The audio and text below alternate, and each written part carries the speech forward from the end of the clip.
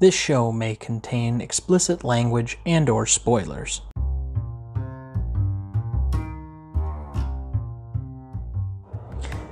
Where we're going, we don't need roads. Carpe diem, seize the day, boys. Just when I thought I was out, they pull me back in. Good morning, Vietnam! I'm as mad as hell and I'm not going to take this anymore! They call it a Royale with cheese. I've always depended on the kindness of strangers. You've got to ask yourself one question. Do I feel lucky? Well, do you, punk? Shaken, not stirred. They call me Mr. Tibbs. I'll have what she's having. Gentlemen, you can't fight in here. This is the war room. I am serious, and don't call me Shirley. You make me want to be a better man. I'm not bad. I'm just drawn that way. Go ahead. Make my day. You can't handle the truth. I'm walking here. I'm walking here. May the force be with you. To infinity and beyond. They're here. Are you talking to me? Are you talking to me? Yes, we are, because this is the greatest movie of all time podcast.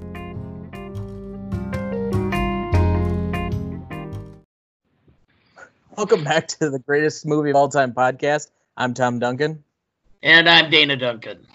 And tonight, as we predicted last week, we're discussing In the Heat of the Night, the 1967 Best Picture winner. Just for basic background and overview, African-American police, or Philadelphia police detective Virgil Tibbs, played by Sidney Poitier, is arrested on suspicion of murder by Billy Gillispie, played by Rod Steiger, the racist police chief of tiny Sparta, Mississippi. After Tibbs proves not only his own innocence, but that of another man, he joins forces with Gillespie to track down the real killer. Their investigation takes them through every social level of the town, with Tibbs making enemies as well as unlikely friends as he hunts for the truth. So what is your relationship to this movie? Well, I really don't have much of a relationship directly to the movie. The only thing I could say is that because you were 4 at the time? Yes.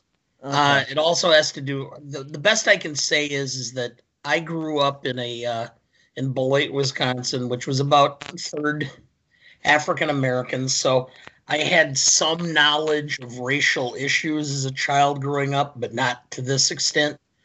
The other relationship to the movie is I read a book about the 1967 Oscar nominees and the making of the 5 films that were nominated. Okay. And so I've always wondered about this film.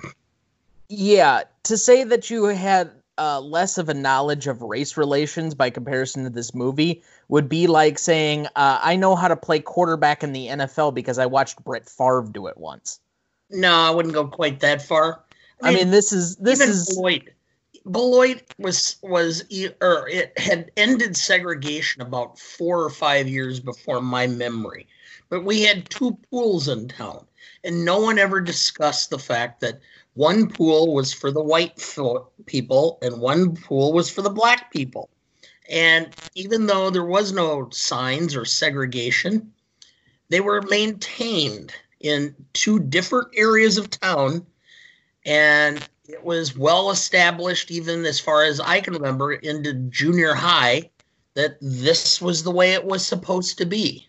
So yeah, Jim Crow wasn't exactly written down. No, but it existed even in the North, and I understand, but like, okay. So my relationship to this movie, I loved it originally the first time I saw it, and I think that was probably about 3 years ago. So I thought this was going to be a great rewatch, and the more I watched this movie, how almost surface level they give a lot of the racial tensions and do it almost no justice. I mean, this is about as whitewashed as you can possibly get. I mean, I think they explored better racial and social tensions in Green Book that got crucified for that. It's just short of Driving Miss Daisy. You have to understand, this is 1967. This is the height of the civil rights movement. You couldn't get any more deeper than this and actually heaven forbid. No. Actually have it get to a white audience. Bullshit. Okay? The same year, literally the same year, one of the other 5 nominees is Guess Who's Coming to Dinner, which does a hell of a lot more to explore actual, like, racial, and they were in frickin' New York City. Okay, but, like, other than making all of these characters to be cliche racists that are almost like bumpkins, it's pretty sad. Like, it's more layered than that. Okay, because I didn't get that at all from this version. When we get to the best, most of the racial tension is. I will be able to articulate why there's more subtlety there than that. I didn't get almost any subtlety at all. Like, all of the racial tension seemed to be surface level at best. Like, the overall contempt that seemingly everybody had within the film for everybody else. Like, that's as far as I can. As far as it's been described to me, that was Mississippi in 1967. Okay, it wasn't. I'm just saying. In almost every scene, the only acting or emotion that seems to be boiling under the surface, so to say, is genuine contempt for whomever they're acting across from. And I don't care whether that's Tibbs and Gillespie or Tibbs and Endicott or just about everything else. No, there's more to it than that. It's not just contempt. There is a boiling, how to put it? There is an intertension of every character in this film of what they are told they have to believe and how they should behave and what they're really deep down thinking and feeling. Okay.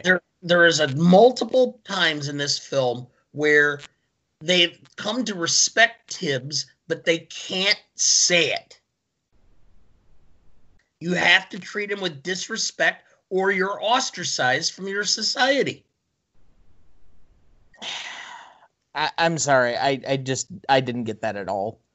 But, all right. So what's your version of what this movie is about in 15 words or less?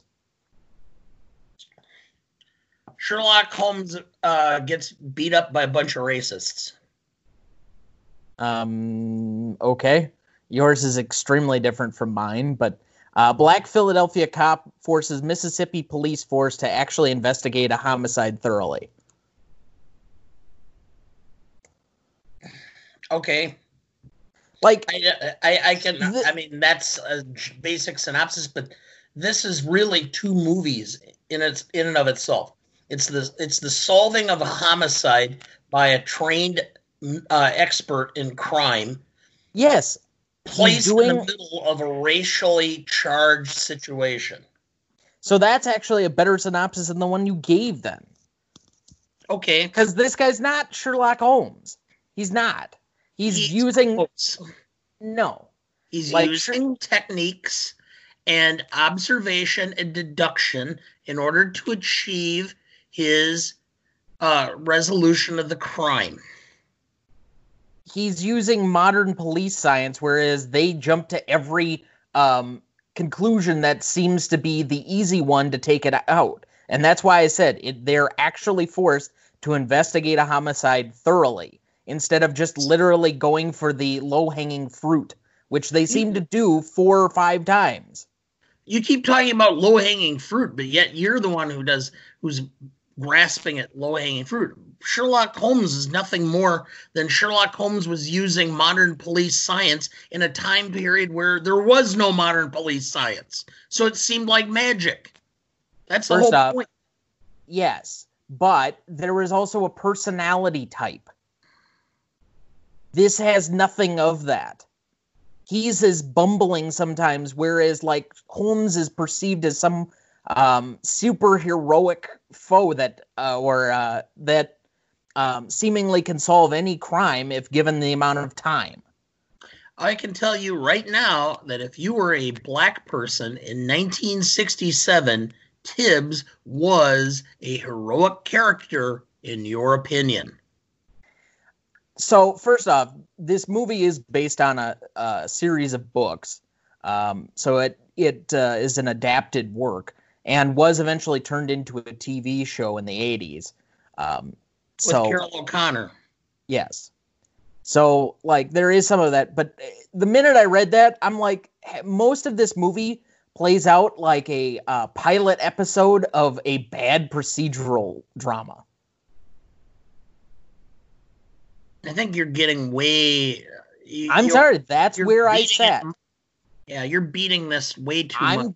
No, I'm going to thoroughly strip this one apart, because to me, this thing is maybe at the time it would have been better, but like it is not at all what I remembered it to be. The acting is thin.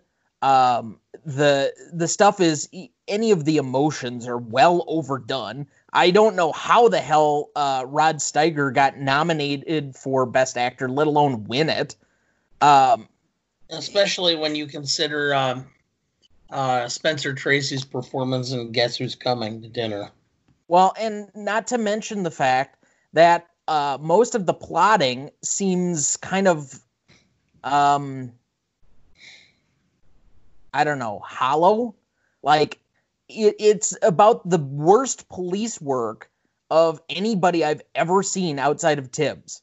Like, Tibbs would be like a regular staff person from any other presidential administration walking into the Trump administration.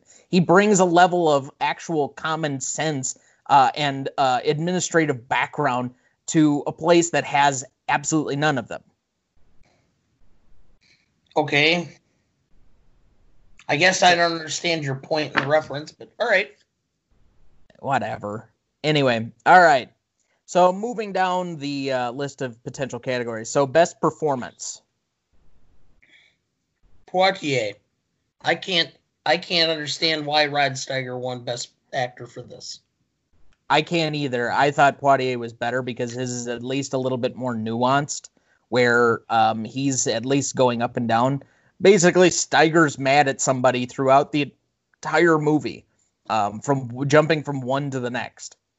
And when he does actually get to a point where he tries or provides some level of empathy or some sort of humanity, he has to immediately recharge himself into some sort of racial epithet. Yeah.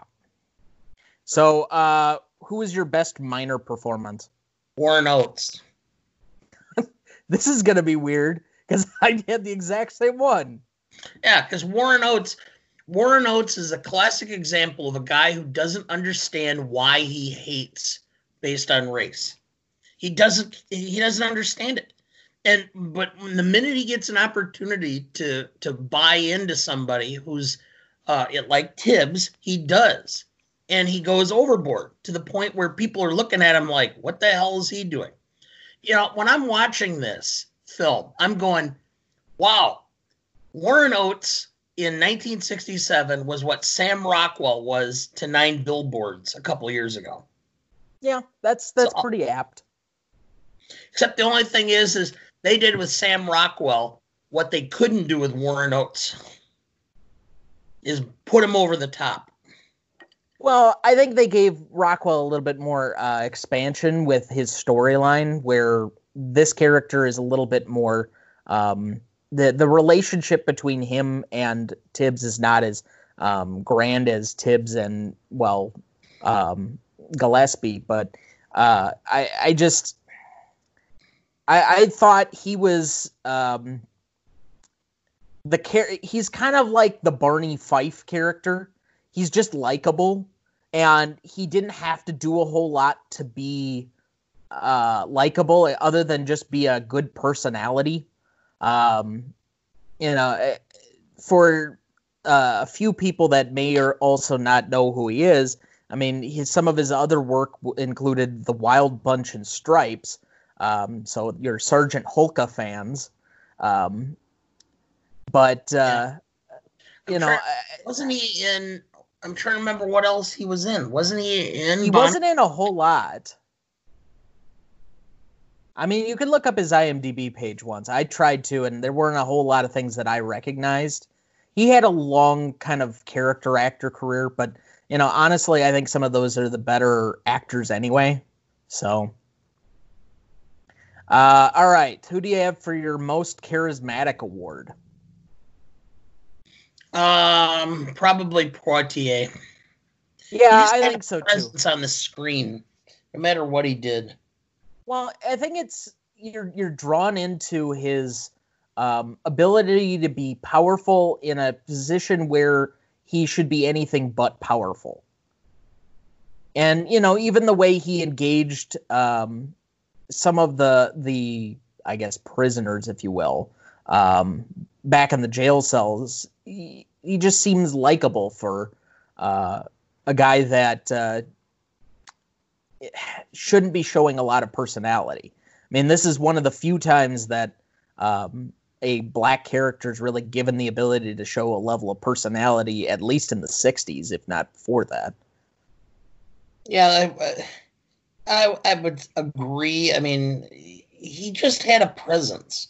And I think he's still, to some extent, he still has a presence. He's really kind of he I don't want to say this to diminish, but almost like the Jackie Robinson of film. He just had a presence. He exemplified a level of class that you had a hard time. I'm sure if you were bigoted, even he could transcend stuff. I can't imagine too many other black actors in 1967 who could have come across and presented that character in Guess Who's Coming to Dinner and done it believably. So, like, for some of the younger generation or any of our overseas people, we are recording this on April 15th, which is Jackie Robinson Day. And at least for people of my generation, I'm almost 30, like, Jackie Robinson really only means one thing. We don't know him as a character or as a personality, so the connection is a little lost. We really only know him for the color barrier aspect and kind of like as a milestone type figure as opposed to the things that he did. And I do know that, like, Chadwick Boseman portrayed him in a movie a few years ago that was at least mildly popular, but for the recognition of it, I think you'd have to explain a little bit more the context of what you mean by that. Well, when you're in a situation where it's charged, people are looking for a reason to dislike you. And when you're in a position where he could come across as being arrogant or whatever, he had it was a difficult way of presenting himself that anybody would dislike him. He didn't come across as being a know-it-all. He didn't come across as being somebody who was in your face about stuff. I think back to my youth in the early 70s when this was still boiling over and there was still busing and desegregation and race riots going on. Redlining. Yeah, well, don't even get me started there because that was going on even into the late 70s in Janesville, just north of where I grew up. No, the difference, that was why Muhammad Ali was so disliked by a large portion of white America, was because he was loud and obnoxious and in your face. And a lot of people were just looking for a reason other than being African American to dislike you.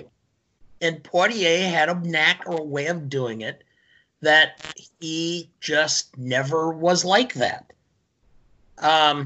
I do want to note that he did win his best actor Oscar before this in '63 for a movie I hadn't heard of. So, but given that and not even being named, I mean, that's not shocking. I mean, he was only the second black actor to win best or some type of acting award since I think that was 1938 was Gone with the Wind.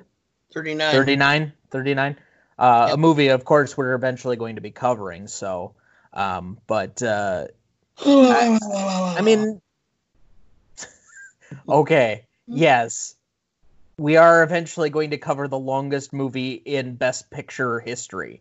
But anyway, that was also boring because it's nothing more than a 3-hour justification for the South's position in the Civil War. well, I suppose given the last few years, that might actually still have some interest to a few people. All right, so best scene. I love the charge where, and that's also my vote for best line. They call me Mr. Tibbs. Yeah, That's I kind think of me a defining moment of the film. yeah, I had that as best line. I'll just kind of give some more of the context. Well, you're pretty sure of yourself, ain't you, Virgil? Virgil, that's a funny name for a N-word boy that comes from Philadelphia. They do call you up there. Or what do they call you up there? They call me Mr. Tibbs. And the trying to do the small stuff to create the power dynamic. I mean, this entire movie, I'll give it some credit in that the only relationship that seemingly works is the one between the two of them, where they're constantly struggling for who's the more knowledgeable and who's the one in power. Okay, your problem with this is you're comparing this in 1967 to where racially influenced movies are presently. I will compare this as far as CGI to Star Wars in 1977 and compare it to Star Wars now. The difference in the CGI is the difference between the way you could present race relations in 1967 to where it is now. But you have to give it against the backdrop of the last few years where we're having a white nationalist rally in the middle of the country. Like, it's hard not to bring that stuff in. And everything is judged by the history of everything as it's looked upon. You're always changing lenses. I understand. And I am giving it a little bit of a tilt to that. However, this, in hindsight, is behind other movies that I find a little bit better fitting toward at least covering some of these subjects. Okay, so it's a little dated, but I can tell you right now, I will guarantee, I don't know this, I didn't look it up, but I will guarantee this film did not show in the state of Mississippi. That was probably a pretty comfortable bet. But then again, you didn't have a lot of these movies showing until the early 2000s. So I'm not... Those that want to shut off their minds to new ideas are only destined to have history repeat itself. But okay. Anyway, for me, best scene was kind of the introduction of Virgil Tibbs. That scene where he's just waiting for the train and Sam Wood, or Deputy Sam Wood, comes in and just simply notices him and he can arrest him and take him in. And that whole thing where they kind of introduce you to the power dynamic between Gillespie and Tibbs.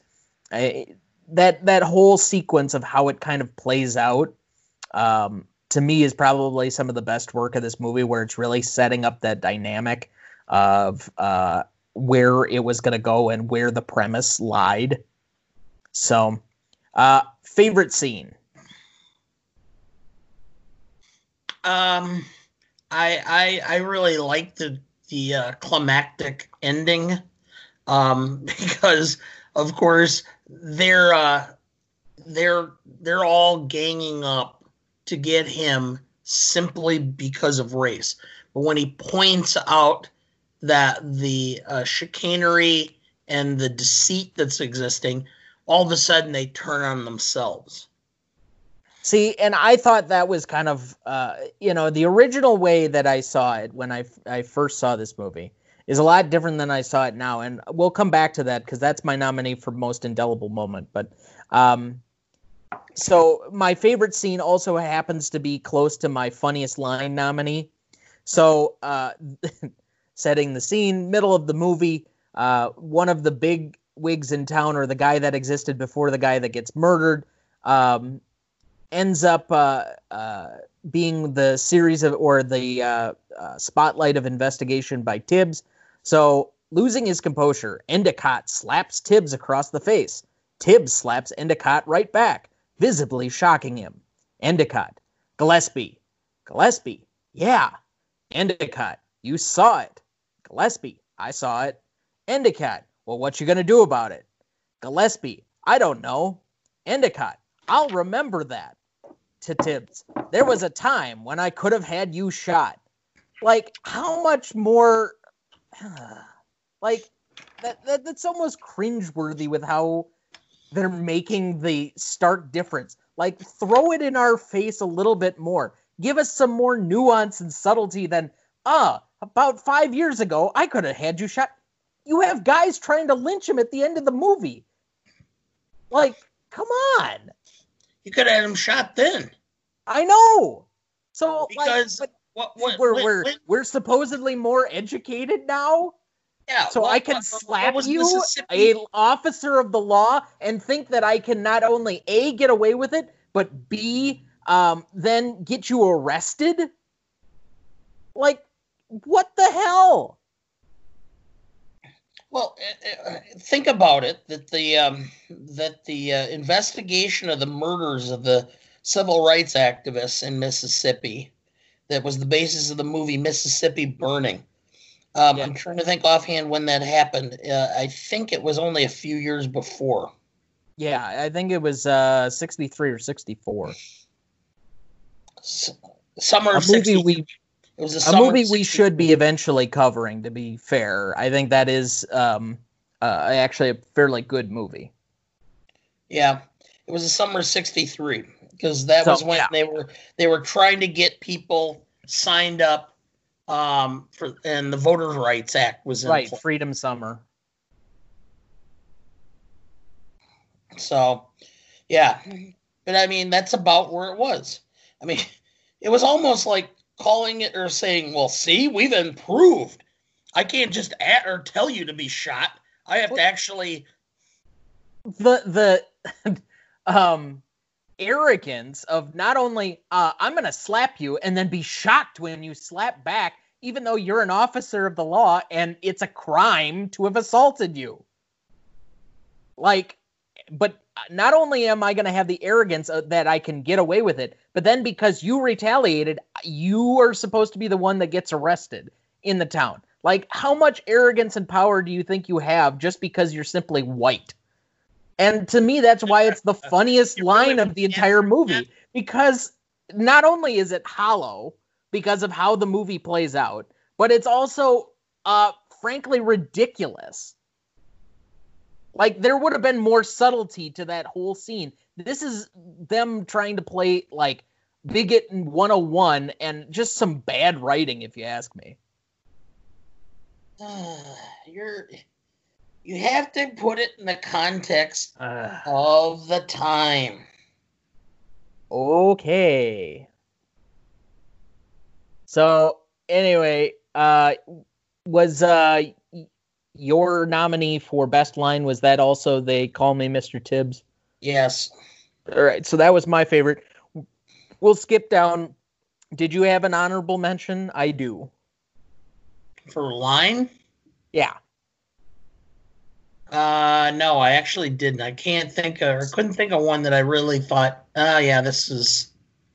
So I just have kind of more of a summation type of line, and it's kind of the one I would say, if anything, that Steiger probably won his Oscar for. if you had to give me one. But so Gillespie, boy, it would give me a world of satisfaction to horse with you, Virgil. Tibbs, laughing. My father used to say that. He even did a couple of times. Gillespie, yeah, well, not enough to suit me. Now you listen to me. Just for once in my life, I'm going to hold my temper. I'm telling you, you're going to stay here. You're going to stay here if I have to go inside and call your chief of police and have him remind him of what you told me to do. But I don't think I have to do that. You see, no, because you're so damn smart. You're smarter than any white man. You just stay here and show us all. You've got such a big head, you can never live with yourself unless you put us all to shame. You want to know something, Virgil? I don't think you could let an opportunity like that pass by. Yeah. And, I've gravitated, as long as we've done this, we're not even 10 weeks in, but towards the summation lines. To me, that's what this movie is about. If anything else, Tibbs only does it to prove he can be as good, if not better, than any white cop. Which, it's a low bar here, but still. Yeah. So, did you have a nominee for funniest line? I already gave mine.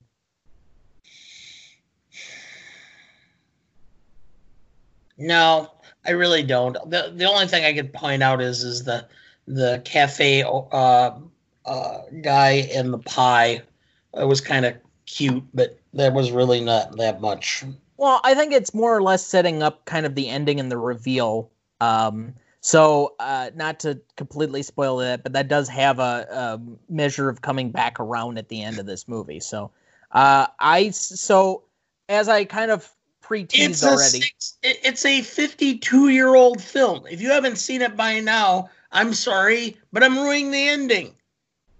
Well, that's why we do the disclaimer at the top.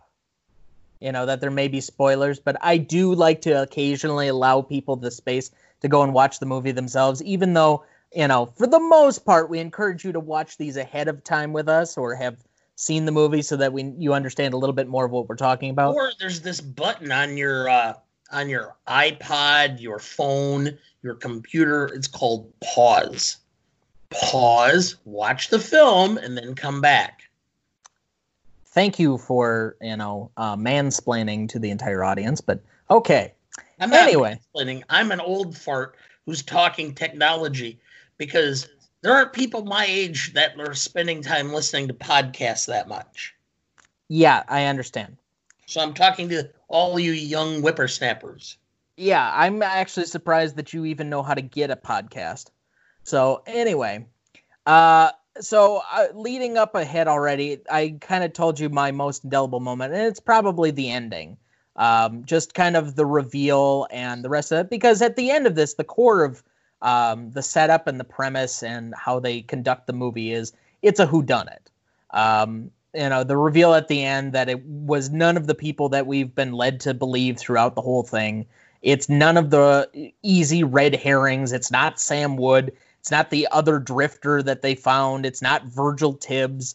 It's not even Endicott or anybody else, but it's another, guy who got the sister pregnant, and then they're trying to pan it off as the guy who was trying to build the factory in town.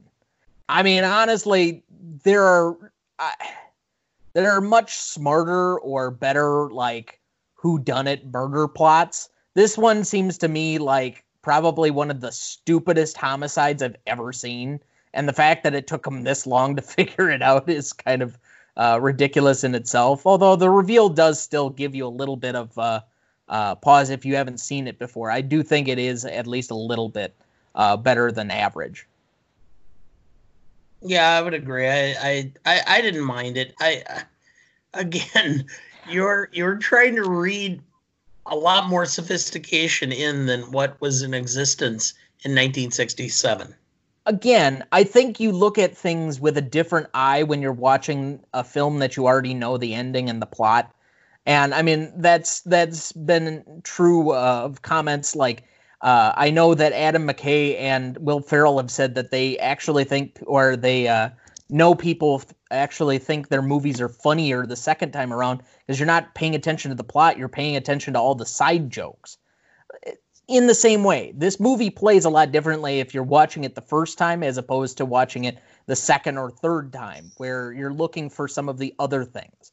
Okay. Like, I think if this simply just plays out as a whodunit thing and you don't know the ending, I think this is a much different movie than if you're looking for all the subtleties and the other things and some of the stuff that doesn't play well.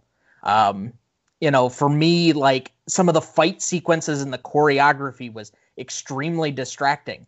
The fight in that, like, abandoned factory or whatever the hell it was, like, some of the camera angles on that, I turned to Sarah while we were watching the movie here in quarantine, and I'm like, is this a Best Picture winner or the Batman TV show? The only thing they were missing was Bam and Pow. Okay, sure. Well, I mean, they just had such weird camera angles. They were trying to, like, film it off center and, like, turn it, and it just made no sense. Like, you're trying to do a serious drama work, and you're presenting this guy like he's the frickin' Riddler. Yeah, but, I mean, remember what else was nominated that year, so... Well, that's what I'm getting to, is that I think, we're going to get around, unless you want to start that conversation now. I'm looking through it, and honestly, the 40th Academy Awards from 1967, like, the fact that this won Best Picture is rather ridiculous to me. All right, here are some of the other films from that year. Cool Hand Luke, a film we'll be covering. Which was not nominated. No, it was not. In Cold Blood. Which was not nominated. Correct. The Dirty Dozen, which we'll be covering in a few weeks. Which was not nominated. Correct. Now, here's are just the ones that were actually nominated. All right? Guess Who's Coming to Dinner, which we've already talked about. Yes, good film. The Graduate. Funny film for its time. It's dated. Dr. Dolittle. Wow. What can I say? The one film that Eddie Murphy did that as a remake that actually is probably better than the original. And Bonnie and Clyde. Which I still have no idea why that film is so popular. Well, I watched it and I liked it, and frankly, I think this is a better film than that. But, like, you have to think in the pantheon of Hollywood years, this is probably one of the best years of films that they've had. Like, to have that many classics in one single calendar year. Actually, I think Guess Who's Coming to Dinner is the best film. And I would actually probably say The Dirty Dozen would be second, in my opinion. Well, I honestly don't disagree with it, although I still haven't seen The Dirty Dozen. So when we watch it for a couple of weeks from now, that'll be my actual first time. But actually, I already know I've watched The Dirty Dozen enough times that I already know who my best minor performance is from. So, okay. Well, I mean, I've been catching up on some other films here and there. Know who I'm talking about, but he was a longtime character actor. Well, that's fine. So, but this movie ended up winning Best Actor, Best Picture. It ended up with nominated for Best Director and Sound Editing, won for Adapted Screenplay and Editing and Sound Mixing. I do want to make note that just off the top that I thought it was interesting that Quincy Jones did the soundtrack for this movie, which I thought was kind of cool. And, the theme song, if you will, by Ray Charles was actually a decent song. So the fact that they kind of really went out on a limb to get two black musicians to really soundtrack this, and it had some level of notoriety, I do think is significant, at least historically. I don't know. Some of the soundtrack is a little dated and didn't hold up for me, but, oh well. Yeah, but both musicians were black musicians who were extremely popular or in the black community at the time, but who had crossover influence or importance. So I guess that leaves us pretty much down to just the categories themselves. So I think we're clearly going to... I wanted to mention this because I happened to look up Norman Jewison's IMDb page and didn't realize some of the films he did. This doesn't even rank in the top 5 of his films. Okay. Send Me No Flowers, okay, which is kind of a romantic comedy. It's one of the early ones. The Russians are coming with Alan Arkin, which was one of his first major films. The Thomas Crown Affair with Steve McQueen. Fiddler on the Roof. Jesus Christ Superstar.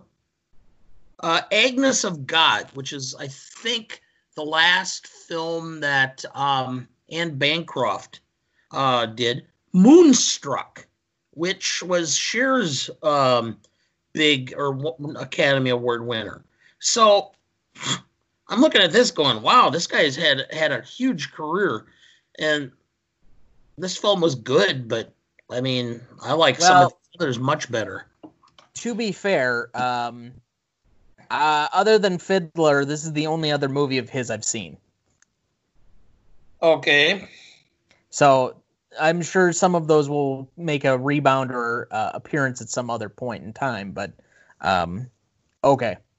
I really can't add much to your list. So, but I think clearly you and I are going to wildly disagree, and I might be a little bit malleable on some of these. I tried to be a little bit fair based on where I was coming from and not put it somehow if I was becoming a little bit more emotional with it. But so talk me into your legacy score. I would say an 8. And the reason I would go 8 is it was one of multiple films that presented the story of integration and racism. It was not the only one. I mean, the fact that Guess Who's Coming to Dinner is the same year kind of reduces the overall impact, but it had a huge impact because when you were up in the North, for example, until TV started covering school integration and some of the riots that were taking place in those places, it was not known. You did not understand what was going on in the South to some extent as a African American. The fact that Poitier is in the train station and gets arrested and never says, why are you arresting me? What did I do? Anything at all to argue with Warren Oates shows this is exactly the way things were in Mississippi in 1967. You didn't dare even try to question because you would have gotten your butt kicked. Well, I think some of this is informed by, more recent race relation issues with the police and everything else that there's still a part of Black experience that you and I will never have a full understanding of, where we're getting Black Lives Matter and the rest of this in relation to how they're arrested and if they even question it. And that's regardless of location. We're getting it literally all over the country at any given time. So, yes, I do think that does play differently, and that is still somewhat shocking, particularly for those that are seeing this kind of for the first time type of situation. And I would see there were a lot of people in the Midwest and even in places in the New England area and such outside of the major urban areas that this is the first time they were exposed to this kind of behavior. They heard about it, but they had never seen it. But see, those to me are more arguments for the novelty category, or maybe even impact and significance, than it is legacy. Like, I don't think opened eyes. I think it opened eyes. There's a reason why these films came out in 67, and then we had huge inroads going into 68, culminating in the assassination of Malcolm X and then Martin Luther King. And things started to really shift in the late 60s, early 70s. Well, I do think that this is an interesting time that, like, it has a historical impact at the time, but legacy has to do with its long tail. To me, the legacy arguments are that there are several movies to me that don't end up being made or aren't quite the same. This is the first one where it's like, honestly, Lethal Weapon is not made without this movie. Correct. Like, it's kind of the same dynamic. It's the buddy cop type of situation. They do a little bit different with the role dynamics. Obviously, Danny Glover's the more experienced cop and whatever else, where, you know, obviously, or Mel Gibson is the more young renegade type. But even so, like, the notion of that doesn't get made without this. I also don't think something like Green Book gets made without something like this coming well before it.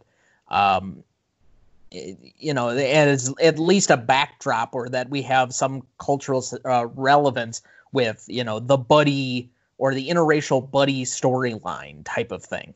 Even though, like, there's more of understanding that they're actually friends by the end of the movie. I think, you know, there is something of that. And the fact that this was made into a TV show, you know, some 15, 20 years later, I do think has more of a legacy piece. But I still don't see this as, like, something that people are talking about or making a big deal about in the same way that they're talking about some of the other movies of this era, or even a few years later than this. Maybe that has, and I'm not necessarily talking about it as like a racial thing. Like, I think that some people, or at least the film aficionados, would know this movie immediately upon reference point, but like the general public are certainly not talking about this as one of those classic legacy films. Well, no, and because part of it is the subject matter in this film is something that especially white America doesn't like to think about. It's like wearing sandpaper underwear. You just don't want to deal with it. So I actually had it as a 6, and I still think that that's pretty comfortable. All right, I would agree. I actually had 6.5, but I'll go with your 6. I thought you said you had an 8. Excuse me. What did I miss? You changing categories? No, legacy. Legacy? No, all right. I'm sorry. I was thinking of a different category. No, yeah, I have it as an 8. Yeah, and legacy is always the top one. I had that as a 6. Well, do you want to compromise and go 7? Well, I figured that was the only way we were going to settle it. But so, what did you have a 6.5? I could just pull the dad card and say you're going to agree with me. Yeah, but I'm the host and the producer and the writer of this podcast, so fuck you. Oh, there's so much writing. Fuck you. Anyway. No, that's not how it works. But anyway. Yeah. Anyway. So which one did you have 6.5 for then? I had 6.5 for, and why am I drawing a blank? What's the other categories? I'm just like so number 2 is impact significance, 3 novelty, 4 classicness, impact and significance, because I think in the long run it had a very short life shelf life. I actually would argue it the opposite way, and I actually had a 7 on this one. I think it was impactful in that it at least opened a few doors. It wasn't in the same way, and I don't think it has the same tail that, like, Guess Who's Coming to Dinner does, but where I think that one's a little bit more classic. Okay, but you have to put it in context, all right? 1965, the first television show to star a black actor. Now, I understand that when I mention this name, there's going to be a large degree of revulsion, but you have to put it in context. I Spy with Robert Culp and Bill Cosby. Yeah, and that okay. got huge criticism. Network TV stations down south would not even show the show, because how dare you put a black man and a white man working together and being friends on television. But And so I do think that Portier won his Best Picture nominee in '63. There were a lot of other things that were going on. This is just one piece of the pie, moving the introgation. Boy, I'm having a hard time.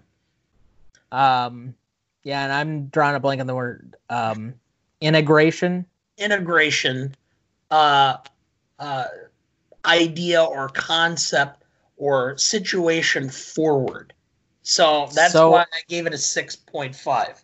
I will come down, but I might even argue after that argument that it actually is a 6. Because if you're saying, other than the fact that it won Best Picture in a year where there were a lot of good movies or classic movies, and that this doesn't do a whole lot, it's just one piece of the context, I don't know if it deserves a whole lot more than the 6. Well, and you think about this. Laugh-In came on NBC in early 1968, and one of the classic contributors was Sammy Davis Jr. with "Here Come the Judge, Here Come the Judge," was huge. And so this was already starting. This just kind of almost fell on the tail end of some of this stuff that was going on in movies and television. Television almost was more revolutionary in how it handled African Americans than movies were. Well, and I'll say that continued up through the 80s and 90s, frankly.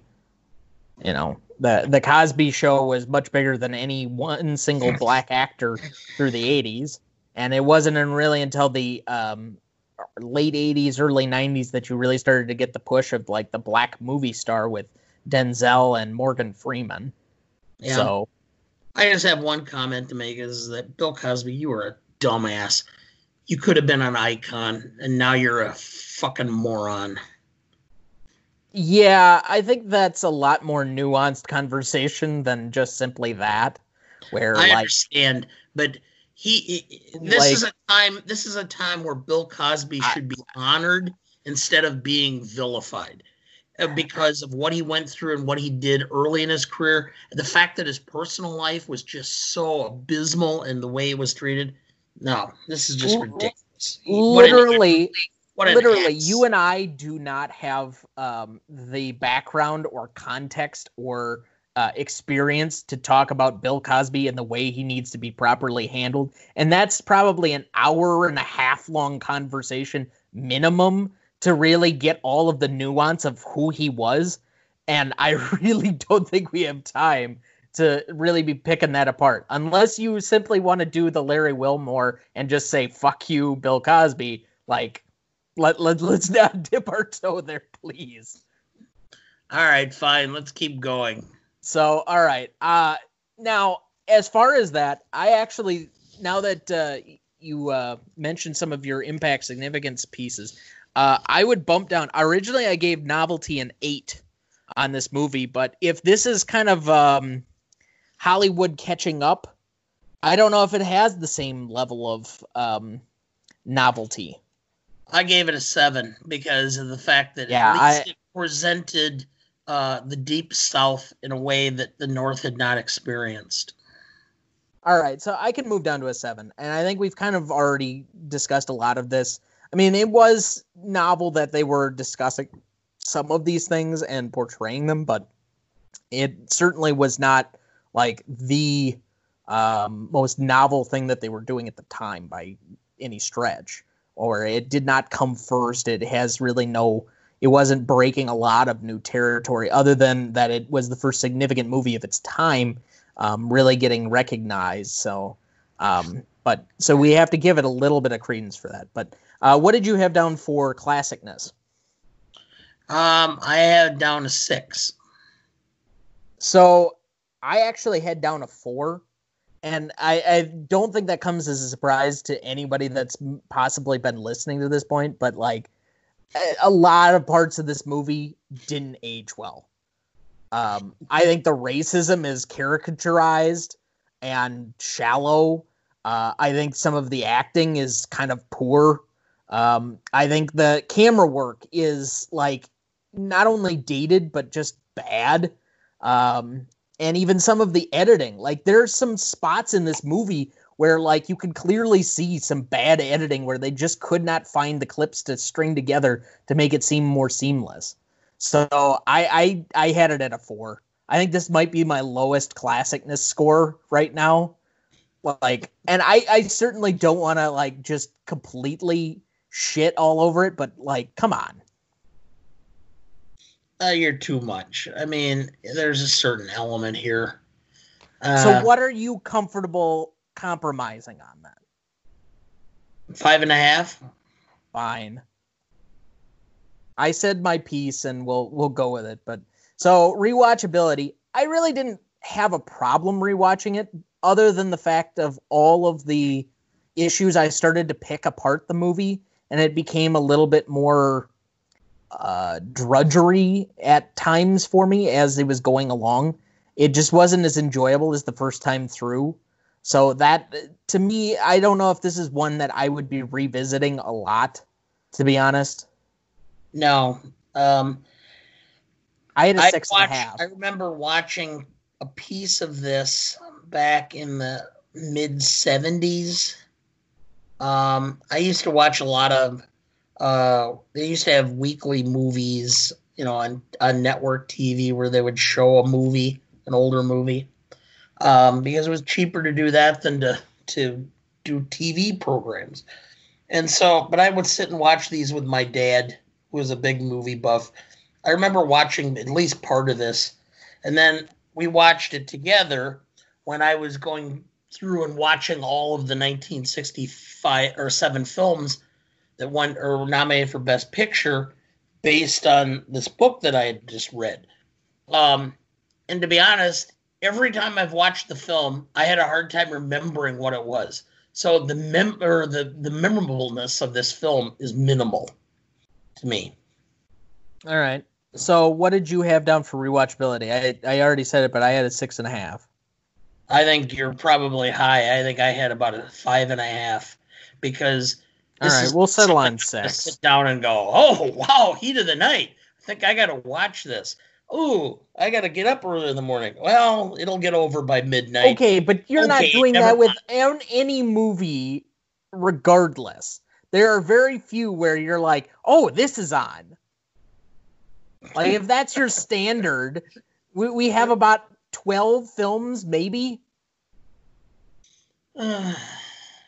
So, all right. So the last one is that this had an audience score of 92%, translates to 9.2 points. So, put that in context. So that gives it a total score of 40.7. I believe that comes in at, if not the bottom, I think at the very base of the picture list at the moment.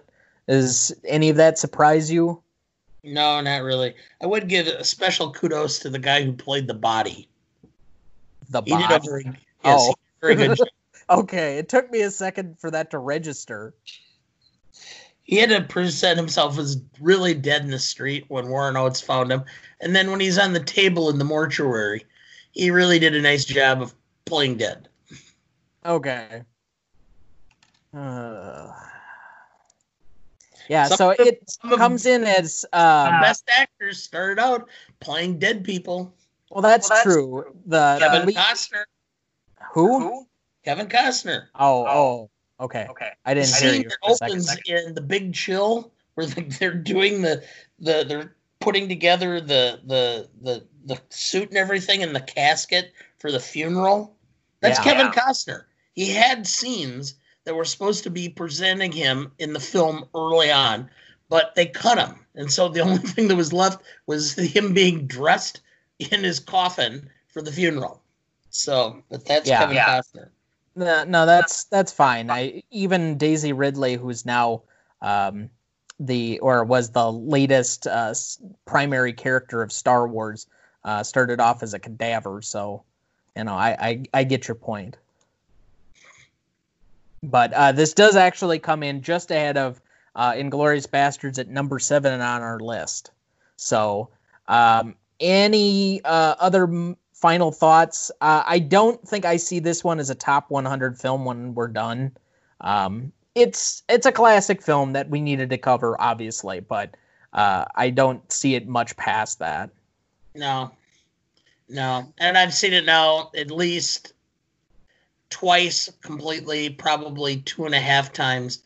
And it's not going to be on my list. I may very well die before I'll see it again. All right. So, but that was our review on In the Heat of the Night. We're covering a much different film next week. So next week we have David O. Russell's Silver Linings Playbook, which is actually within the last 10 years. It's the movie Jennifer Lawrence famously won her Best Actress for, and stars also Robert De Niro and why am I drawing a blank on his name? You mean Bradley Cooper? Yeah, Brad Cooper. That's terrible of me because I love Brad Cooper. But currently that movie is on Netflix. If anybody wants to watch that one, I think it's been on there most times anyway. But just to keep up with us and watch it before next week's podcast. So thanks to everybody.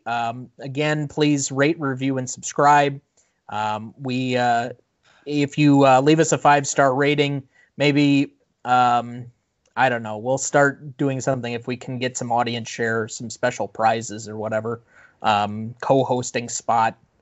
Although I guess, right now I think just about anybody coming on and co-hosting would be fair and accurate. I know there are a few movies I have potentially working on with a few other people so that you don't have to watch them, like Mary Poppins and Back to the Future. I like Back to the Future, and I liked Mary Poppins, but well, I think Mom potentially volunteered for the Breakfast Club episode, and I think Sarah did too. Oh yeah, well, your mother was very stereotypical in the early '80s. So was literally everybody else because it's still one of the most popular movies of the '80s. You are the rare exception. The uniqueness. Of course I am. When everybody else wore tie-dye and let their hair grow, I cut my hair short and wear a tie to class every day.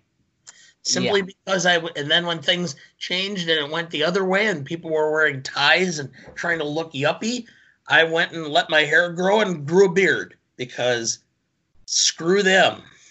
Yeah, and that really creepy pervert mustache that you had, but that's for a different time. Anyway, that mustache was cool. Yeah, said nobody ever. Anyway, your lip caterpillar does not age well. So join us next week, and we'll see you then.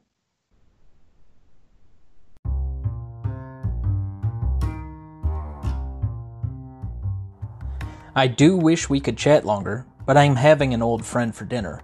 After all, tomorrow is another day. As always, please subscribe, rate, and comment on the show from wherever you get your podcasts. It will help everyone else find the show and share in the fun. If you would like to suggest a movie we should review or potentially guest star on one of the episodes, please follow either Dana or I on Twitter at TJ3Duncan or at Dana W. Duncan.